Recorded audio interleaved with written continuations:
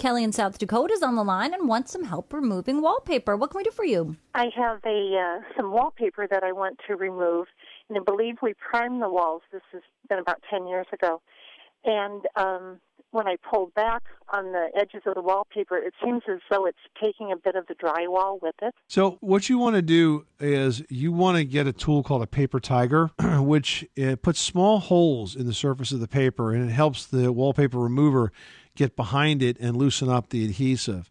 Now, in terms of wallpaper removal, you can use fabric softener, which works well, or you could use a commercially available product like DIF, D-I-F, but putting those holes in there is important because otherwise it doesn't saturate the paper.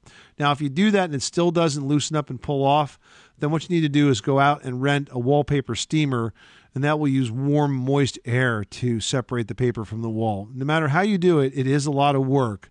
And once that wallpaper is off, you're going to need to reprime that wall with a good quality primer so you have a nice surface upon which to put your final color of wall paint. Okay.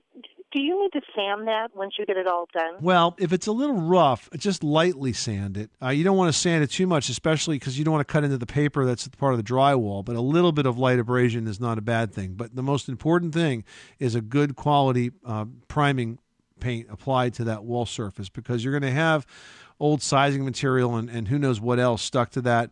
And if you put the primer on, it will give you a good surface upon which to apply the paint. The paint will flow nicely, and it'll look better when it dries. Well, thank you very much. I appreciate that. You're very welcome. Thanks so much for calling us at 888-MONEY-PIT.